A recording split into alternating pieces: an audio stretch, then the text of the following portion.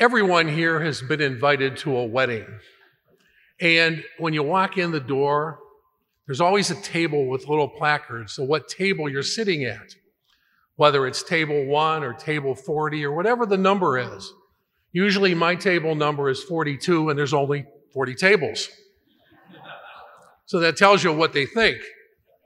But we all do that, right? And now and then, depending upon who the wedding is for, you think, maybe I should have been at table 1, or maybe I should be at table 40. And I think that's what Jesus is talking about today.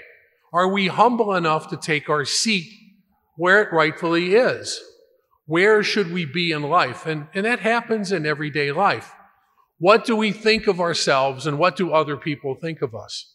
Do I live my life in humble service, or do I live my life boastful? Being humble doesn't mean you downplay yourself. Well, I'm not worthy to be here. I don't have those gifts. I shouldn't be here. I shouldn't be doing this. Every one of us has a gift from God, and every one of us has a mission to fulfill on this earth. So being humble is trying to understand what those gifts are and where we use those gifts. In today's readings, we hear about humbleness all over the place. Conduct your affairs with humility, and you will be loved more than the giver of gifts. How do we conduct our lives? How do we go about our daily lives? Do we use humility in what we do? You know, it depends on the circumstance, I guess. We're all a little different. But God asks us to be humble in what we do. How do we use our financial gifts? How do we use our gifts in us to go and serve those in need? All of us, by virtue of our baptism, are called into Jesus' mission here on earth, because we are anointed priest, prophet, and king. And what that really means in simple terms, we're called into Jesus' mission on earth. We're called to serve those in need, to protect the vulnerable, to make Jesus present to all people. That takes humble service. You know, in today's world, humbleness may be viewed as a weakness. I would suggest that being humble takes a lot of strength, because it's easy to say, oh, look at me. I drive this car. I live in this house. I do this. I do that. That's easy. Being humble takes strength, because it takes courage to just be a quiet servant of the Lord. Being humble calls for gratitude in what we have and what we do and what gifts we have. Being humble, it takes a lot more strength than being boastful. In the second reading, we hear about Jesus. He's the mediator of the new covenant. He comes and takes away the old rules, all the old ways. And Jesus came as a humble servant. He came to serve those in need. A lot of people believe he was going to be this glorious king and come down on the throne and do this and do that. He was a humble servant who served man. He served those around him. And he calls us to do the same because of our baptism. The gospel speaks of being humble. What place do we put ourselves in everyday life? How do we conduct our daily chores? How do we conduct our lives? Do we go to the front of the line, or do we stand back and let others? How do we serve? There are many, many, many people that serve this parish, and more importantly, the people outside the walls of the parish, with humble hearts. You don't even know what they're doing, and they do great work. You know they're out there every single day. Those people that work in the food pantry, for instance, you don't hear their names all the time. You don't even know what people are doing, but they're serving more and more and more people every day. They give of their time, talent, and treasure to help those in need.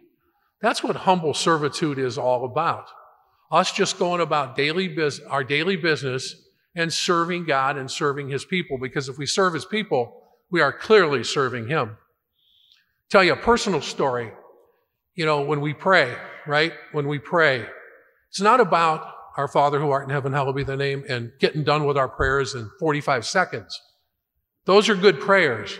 But prayer is about a conversation with God.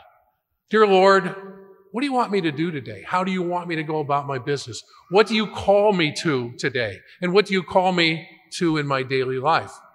That conversation is an ongoing conversation, sitting down, talking to God, not just reciting a bunch of prayers that we all know very well, but it's having that conversation and then listening with our ears and our heart to what God is calling.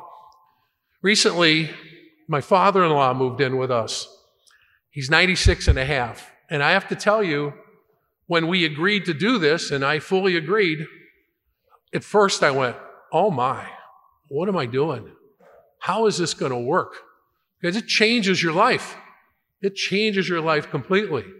And frankly, I was overwhelmed for about 2 weeks. I was like, how am I going to do all this? Because my father-in-law needs some care. And I thought, I can't do this. This is not me.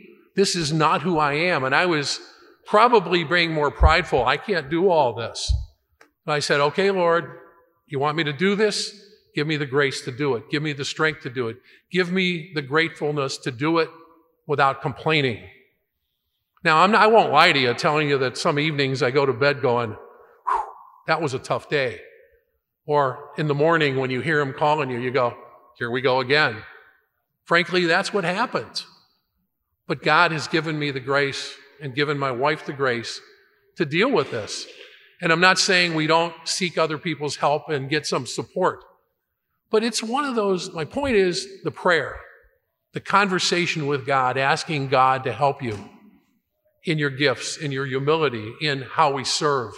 He answers those questions. He answers our prayers. He answers that conversation. Yes, it's overwhelming at times, but He will be there. So I challenge all of us to gain a conversation with God. Ask God to intercede in your life. Ask God to come in and say, Lord, how do you want me to be today? How do you want me to serve? What do you want me to do? And He will answer that question. Our first opportunity is communion today, because we believe that that piece of bread and that wine transforms into the body and blood of Jesus Christ. That's our food for our spiritual journey. And our spiritual journey is to do the mission of Jesus in the world. We can't do it without that food. Ask Jesus again today, come into your heart, your mind, and your soul, to come in and help you determine what your gifts are, help you to be a humble servant of Him, and He will answer those questions. He will answer that call for you.